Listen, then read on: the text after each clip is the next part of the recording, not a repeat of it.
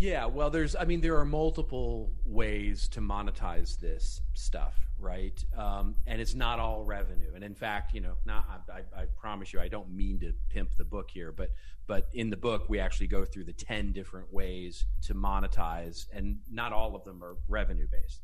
A great example of this, quite frankly, is, so one of the things that's very big right now is privacy and data concerns around CCPA and GDPR and Welcome to Innovation and Leadership, where I interview uncommonly high achievers like top investment fund managers, elite special operations soldiers, startup CEOs who sold their companies for billions of dollars, pro athletes, Hollywood filmmakers, really as many different kinds of experts as I can. The whole idea is to hear how they did it and then what advice they have for the rest of us that can be applied to the organizations we're trying to grow and innovate. Thanks for listening, and I hope you enjoyed today's show. This is part 2 of our interview with Robert Rose. If you missed part 1, please go back and learn about his books and go check out his website, especially contentadvisory.net. Robert, I kind of want to pick up on where we left off on part 1. I'm thinking about this question that you're asking, and can you restate it again? The question that people are asking, but they don't realize they're asking. Sure. I mean, it can come in so many different flavors, right? So the most typical things, challenges that I hear, whether I'm at a conference or in a workshop or from the first meeting with a client, typically centers on something like, hey, I'm a marketing department of one. How are we ever going to find the time to do this? Or quite frankly, this is my partner, Margaret, and, I'm Bill, and we're going to be creating some content for our business. But quite frankly, we're so busy creating brochures and web pages and landing pages and emails that we just don't have time to create a blog or a content marketing strategy. Or how am I ever going to be able to manage and measure this, at scale? How am I ever going to be able to do that in this big business that's already siloed and et cetera, et cetera? All of those complaints basically lead down to one question that isn't getting asked, which is, what should my operating model of content look like? In other words, when I hear that, whenever I hear those complaints, what it tells me is that there's a desire to make content a strategic function in the business, but there is no strategic function being made. In other words, it's the metaphor I often use is, businesses are pretty resourceful, right? People in businesses are creative and resourceful. And if you go to them, and this is the way most bosses and the most CEOs and, VPs and stuff, they start a content marketing strategy is say, hack together for me an airplane. And the people will get really resourceful, right? They'll build a blog, or they'll build an event, or they'll build a campaign around an ebook, or they'll build something, they'll hack it together. And they'll typically do something really resourceful and really creative and really innovative as they do that. They'll hack it together. And then somebody says, okay, do that again.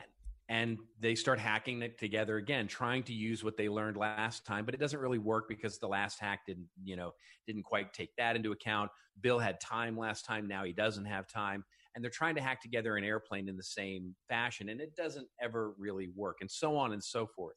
And what we really need to think about, and is if you take a step back and say, you're not trying to hack together airplanes. What you're trying to do is figure out how to build an airplane factory. You're trying to sort of take a step back and say, how do you build airplanes at scale? And that's the real difference. And we certainly have a framework and a model for how to think through all of that in terms of, what your operating model looks like.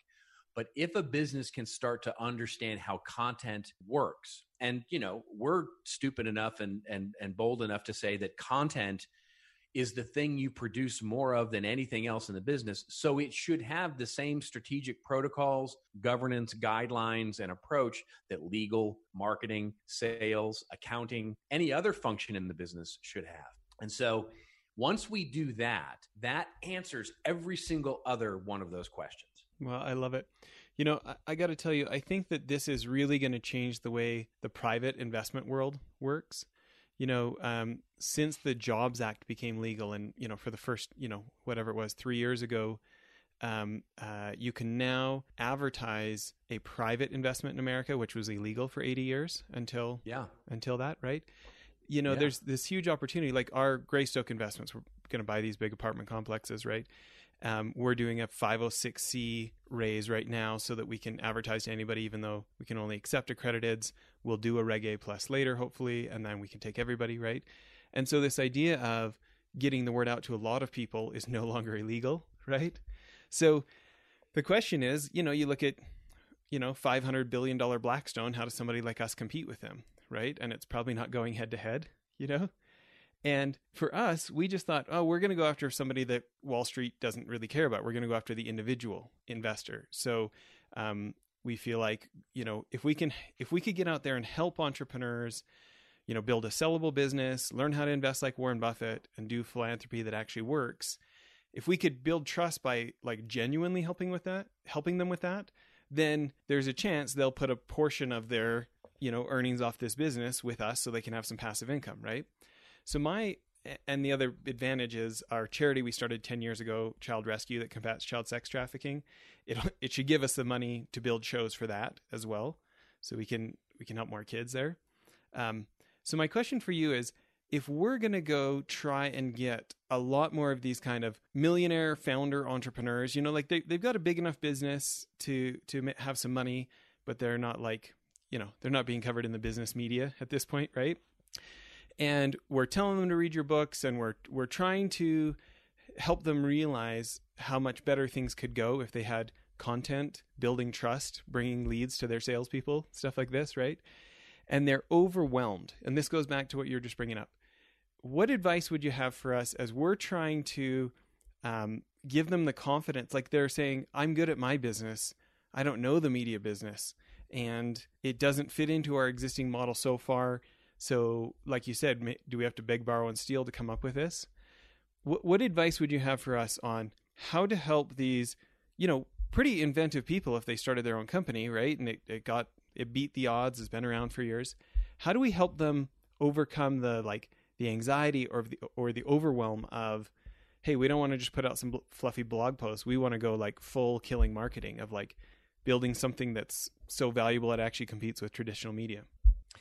It's a great question. And so the answer is, and what I love so much about what you're doing, as you outlined it there, is you are truly living the entire idea of Kevin Kelly's 1,000 True Fans, right?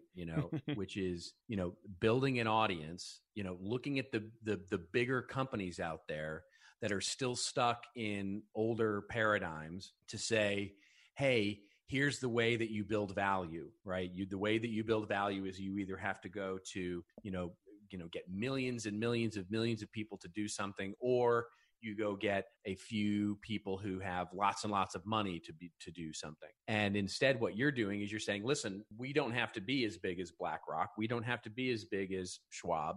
We can make an incredible amount of money in business value through building an audience that's passionate about investing in these particular things. And the way you do that is the way you're, approaching that is to say, I'm trying to build, I don't know if a number is 1,000 or not, but the number is, a lower number than a BlackRock or a Schwab would need to say, these are passionate people who will trust, have confidence in me through the value that I deliver them in content, education, inspiration, and all of that, to do the thing that I want them to do, which is invest in, in my portfolio and basically invest in us. And that is content marketing, sort of, a blueprint for it, right? Now you say, okay, well, we're not very good at that, right? We're not a media company. We're not skilled at that. We're not, how do we start taking some of those first steps? If we believe that this is a good idea, how do we start to take some of the first steps to be able to do that? Well, the answer is, quite frankly, as simple as you would build any other function in your business. In other words, you either hire for skill and you start building in an internal competency and capability to be able to do this, and you start exercising that muscle and building your own platforms to be able to build those audiences and build that value. You certainly have the passion for it. If you're in business for whatever you're in business for, you have the passion for what you're doing. So no one can take that away from you. And certainly you have a point of view on the world because you have a business. And so what is that point of view on the world? Now you just need somebody to execute that into, good customer content experiences that can drive that value. But if you don't want to wait, because of course that takes time, you've got time to hire, you've got time to build, you've got time to write, and you want to sort of be able to maybe jumpstart your way in, acquisition is also starting to become an opportunity, right? There are certainly people in your industry that are already doing this, that are already building blogs, already building resource centers, already building magazines, already building audiences that you want to reach. There's no reason you can't go out and either partner, acquire, or at some point acqui-hire, as the kids say these days, those people to jumpstart your ability to start to get into this business very, very quickly. And that's starting to become a very common thing. And then the other is, of course, some hybrid of that, right? Where it's not build or buy, but it rather is some sort of integrated partnership or integrated sort of co-opetition in some cases with competitors to be able to leverage what it is you're doing together to have a win-win situation. And so that's there are numbers of ways to get good at this quickly, and then of course there are ways to get good at this organically by simply putting in the blood and the sweat equity that you need to do. Yeah, I love that. And I'm thinking about these 1,000 true fans that you call them. I love comparing it to that. And I'm thinking it's the same thing that I want them to do. In a way, I'm trying to help them make enough money to invest with us. We're going to try and help them make extra money so they have the cash to buy some passive income from us, right? Yeah. Teaching your customers to be customers. Right? That's one of I love doing that in my workshops. Is one of the biggest benefits of content marketing is let's teach our customers how to become customers.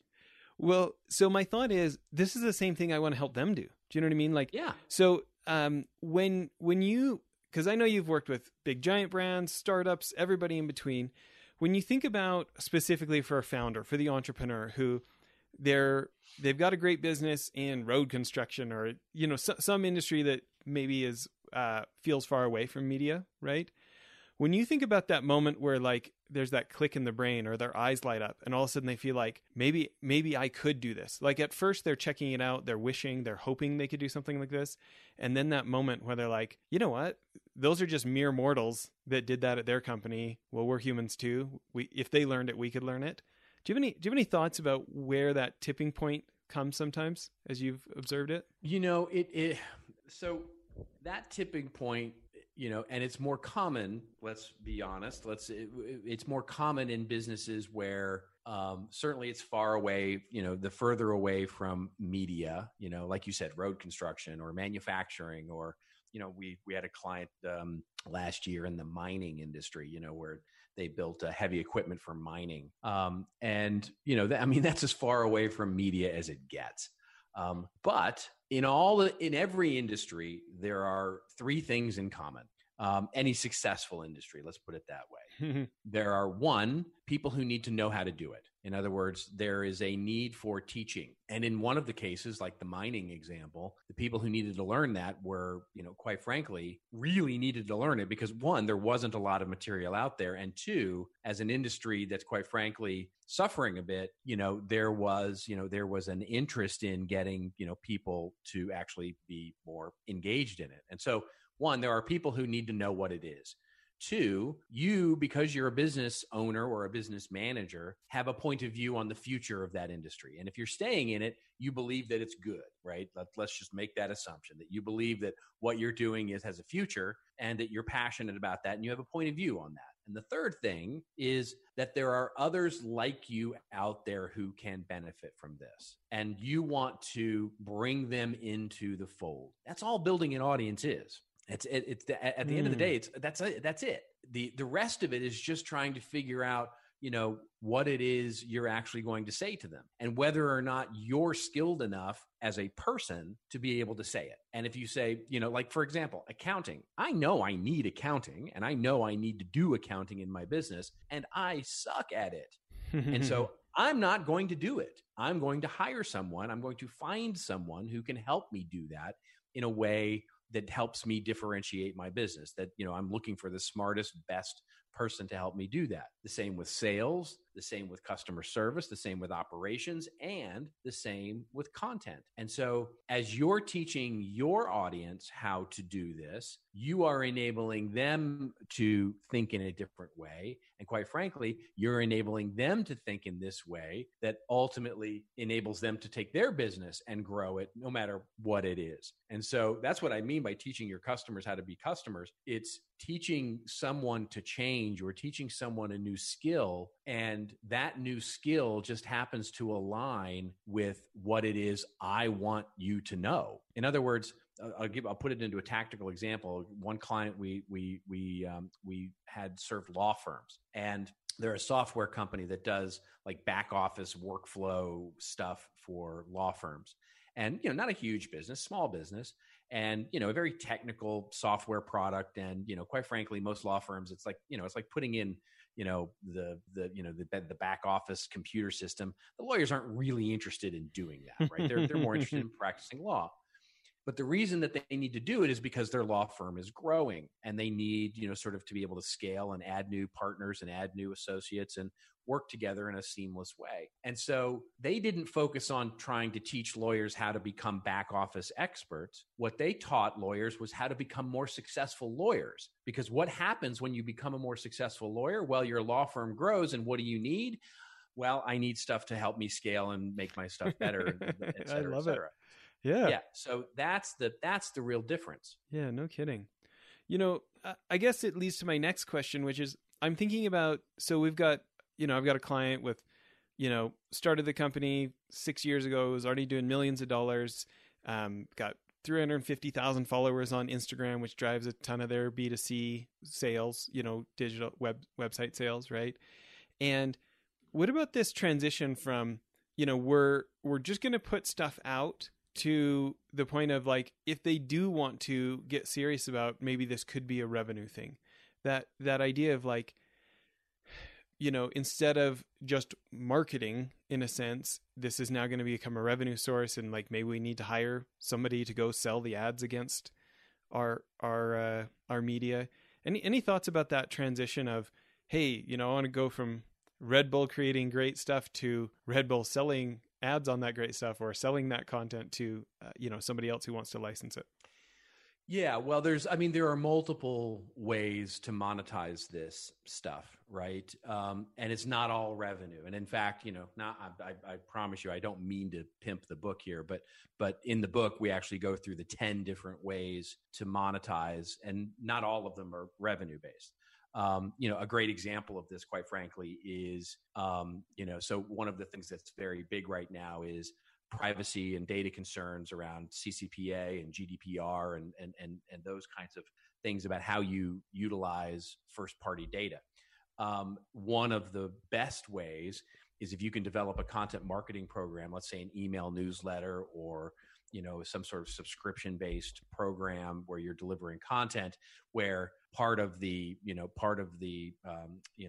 quote unquote compensation and or transaction is you have people signing up and giving you first party data as a part of that transaction, is leaning into that first party data collection to do things like make your media buy more effective. So if you're, for example, going to go out and do LinkedIn campaign or a Facebook campaign, being able to use a database of emails to do a lookalike advertising campaign to reach people who look like these people can save you lots and lots of money. So that program and building your first party database, your data database, it doesn't necessarily have to sell more stuff, but it can actually save you money in terms of what it is you're using that information for on your other expenditures. Organic search is another great one, right? If you can start driving a lot of organic search traffic to your site, now you're not having to pay for that traffic. And so that's saving you money ultimately by driving better and cheaper traffic that ultimately maybe converts at a higher rate, et cetera, et cetera. So there are savings as well as revenue. Once you start to look at that revenue side, you say, okay, what we're doing is great. And I think we can actually sell this The key is making it look like a product, right? So how do you actually start looking at your media platforms as products that you're going to monetize, either by, driving revenue through it. In other words, selling access to it. Maybe it's a book, maybe it's a resource center, maybe it's monetizing it through advertising. Great example of this, of course, is what J&J, Johnson & Johnson, does with BabyCenter.com. Their whole platform, the value of it is the first party data they get from the subscribers to all of the information on BabyCenter.com. The way they fund it is they sell advertising. They sell advertising to everybody, non their competitors. They don't sell any advertising to competitors, but they'll sell advertising to those people who want to reach moms and dads who use Baby Center, and they get sponsorship dollars for it. Same way with our podcast, same way that pivot is basically just saying, hey, listen, we're going to start monetizing this. So if we're going to manage it like a product, what are all the changes that we need to take to make that shift? Because we need to be in our integrity. We need to make sure that we're doing things in the right way, that we're not abusing this audience, because there are mistakes that you can make there for sure, in assuming that you can just monetize it right away. But it's just having the same care and feeding of that experience that you would any other product in your portfolio, and managing it like that. Yeah, I love that. I guess this leads me to a question again, maybe back to me, is I'm thinking about everything you're saying here, and it's I've got questions for another 4 hours of interview, but we're about done. So I'll narrow it down to maybe a couple. One of them is I'm thinking, with the opportunity for this show to become a driver for us for our Greystoke investments, right? We're top 3 on iTunes right now for innovation. We're top 15 for leadership. We just made it to the front page. If you're on the browse and you go in the business section to entrepreneurship, we made it to the front page of that, right? And then we're starting to compete with the big boys, the Tim Ferriss shows, the stuff like this. If you had advice for me as I'm thinking about this show and wanting to really ramp it up and have it become more of an asset than it already is, what kind of thoughts would you have for podcasters specifically? For a podcaster specifically, I would say the real key is understand that the audience that you're building in a podcast is not your audience. And it's Apple's, it's Android's, it's, whatever podcatcher you're using to distribute your content, and you don't know. Get them to an email list. You don't really know who they are. Mm-hmm. You have an idea, you have some analytics and you have some detailed. So if you're thinking about a podcast as one of your primary sources, by all means do, but combine it with something else. In other words, combine it with a resource center, a website, an email newsletter that people can go subscribe to, so that you're starting to build an audience that that you can reach. Mm-hmm. Because of that, because they can change the rules on me at any point.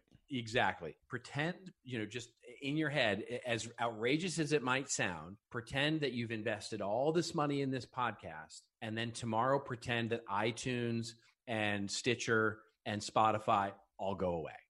And what would you do? Mm-hmm. And in the answer, when you've got an email newsletter associated with it or a website, you go, oh, well, I just transferred over to my email newsletter and I would host the audio file on my website. And I would make that shift. It would suck, but I would make that shift. Mm-hmm. That's the real key. Don't build your only house on rented land, as you've heard us say a million times. And so, yes, by all means, go do a podcast, but combine it. And that goes for, by the way, a Facebook page. It goes for a Twitter presence. It goes for a LinkedIn presence. Those YouTube are all channel, rented land. By all means, go build things there, structures there, centers of gravity, but don't build your only thing there. Figure out how it works into an owned media audience. Yeah. I love it. Great advice. Maybe my final question here is, I'm thinking about, you guys talk about things like Dreamforce and how Salesforce's event has become such a huge asset to them. Content marketing world obviously got super popular. I know you've been to tons of other people's events and as a keynote speaker all over the place. When you think about, these millionaire entrepreneurs, my 1,000 true fans I'm trying to help, or even ourselves, as we get to the point where we say, okay, we want to do an event, we want to have these people not just build relationships with us, but with each other and this kind of a thing. What is either, what are a couple of missteps and what are a couple of pieces of advice of the people who are trying to make that transition to, we want to have a successful event? I think the biggest one is trying to duplicate something that you see out there, at the very beginning. And what I mean by that is that, you look at an Inbound event or a Dreamforce or a Content Marketing World, or, you look at those events and you go, I'm going to do that, but I'm going to do it for my industry. And the challenge with that, of course, is that it's a bit like looking at a product and saying, there's an iPhone. I'm going to do that, but I'm going to do it for my industry. And it's like, no, that's not going to work. And it typically doesn't, by the way. Events are expensive and they're hard to do well. And so my advice is, try to design an experience that your audience, and to the point of asking them, what kind of experience makes the most sense? It might be a hybrid virtual physical event, and that's certainly something that's going to be taking more prevalence these days for sure. But beyond that, it may be, we actually want to do something a little more intimate. We want to do something that's by design, keeping it to 100 or 200 or 50 people, and do them in multiple areas rather than sort of trying to get everybody to come to one city and all of that. We may not have external speakers. We may have only external speakers. Design the product, design the event for your specific audience, and so that you get the most people that will attend and get value out of that experience as possible. Because what that does is that it sets the foundation for if you want to try and get it sponsored by others, right? So if you're going to look to your industry or your sort of not competitive set, but certainly call it the aspirational set, those that are looking to reach the same audience but are not competitive, and you want to have them help either co-sponsor or co-do the event with you so that you mitigate some costs, that, building the largest attendee and the highest engaged attendee base is the way to do that, no matter how big it is. And then the other thing this is a very tactical point, but it's nonetheless, I think, a good one. It's just something we've learned over the last 20 years of doing events, which is big events are great and small events are great. Medium-sized events are almost impossible to make money at. So once you get above, couple thousand people, you're good, right? Once you get below something like 100 people, you're good. That 100 to 1,000 people is really hard to make any kind of money at. What do you do to make the jump? Do enough 100 events, different places that you think you can combine them all together? Yeah, you either do lots of small events, because small events are easy to manage, right? So so read into that, they're less expensive. But doing an event for 500 is, quite frankly, as expensive as doing an event for 1,000 or 1,200. And so it gets really difficult in that person range to start to get a head count and a price point and a working plan that can really, really make a good margin on those events. And so there you start saying, how do we either partner with another person or go co-locate with another event to get it up into the, couple of thousand people, 1,500 to 2,000 people, where it can really make, good money. And what about digital? You brought that up. What do you think? Digital is great. Yeah, digital is wonderful, and it's certainly becoming more prevalent, as we come out of this crisis. But the challenge with digital is that the immediate inclination is to want to take the physical event and just make it digital. In other words, take your 8 keynote speakers for the day and turn them into 8 webinars with a host. And that is, boy, is Adobe's hurting from this right now.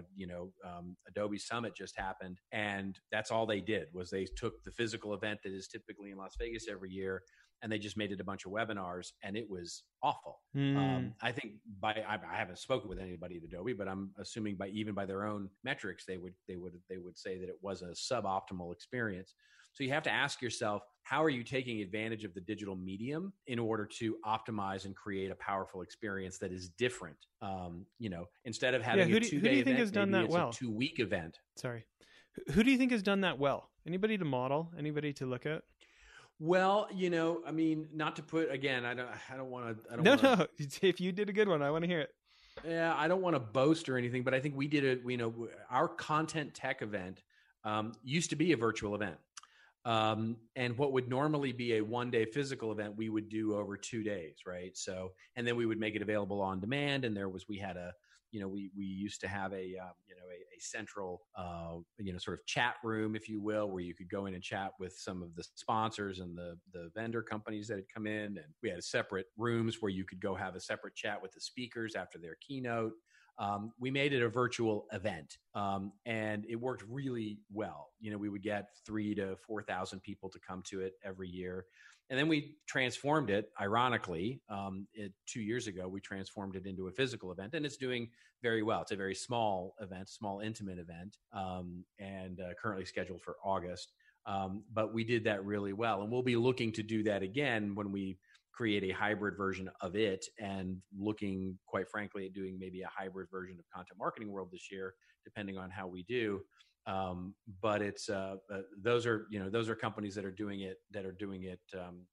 Well, we are a company, I would say, that's doing it well, and there are others that I'm sure I'm not thinking of. Yeah, I got to say, from the other side of, in a way, your external speakers almost being clients as well, right? You need to attract them to events. A friend of mine, Andrea Fryer, that's spoken at Content Marketing Institute about agile marketing, has just had such good experiences with you guys. So you're obviously treating your speakers well, by the way. Andrea's a dear. I love Andrea. She's fantastic. Yeah, she's great. Well, listen, this has been so valuable. Appreciate it all the time. What's something you want to end with? Open mic platform? Is it you want to talk about upcoming events? Is it make sure everybody goes and gets their copy of Killing Marketing? What should we close with? Well, I'll close with this, which is we're in a weird time right now for sure. And, I think one of the things that you're going to start to see a lot of is, what does advertising, what does marketing, what does digital look like, in the coming months, the coming years, and how is that going to affect my business, small or large? And one of the things that I would just urge people to look at is, there will be plenty of opinion on how much digital advertising and how much digital email and where should you put your money in social media and how should you do all of that. One of the things that will be less covered and that I would truly urge the audience to go look at is, how do you start solving for that operating model of content? How do you start looking at creating valuable content for your audiences as a muscle that is either atrophied, that you don't use very much right now and need to start to re-exercise, as a muscle you need to develop because it's brand new. But start looking at how you're spending time and investment in creating that valuable content for your audiences.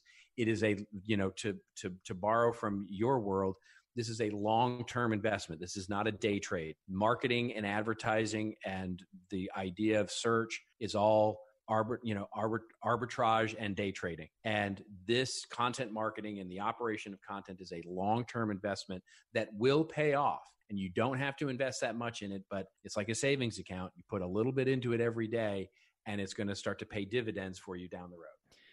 I just keep coming. When you say that, it just makes me go back to that word you used in episode 1 about trust.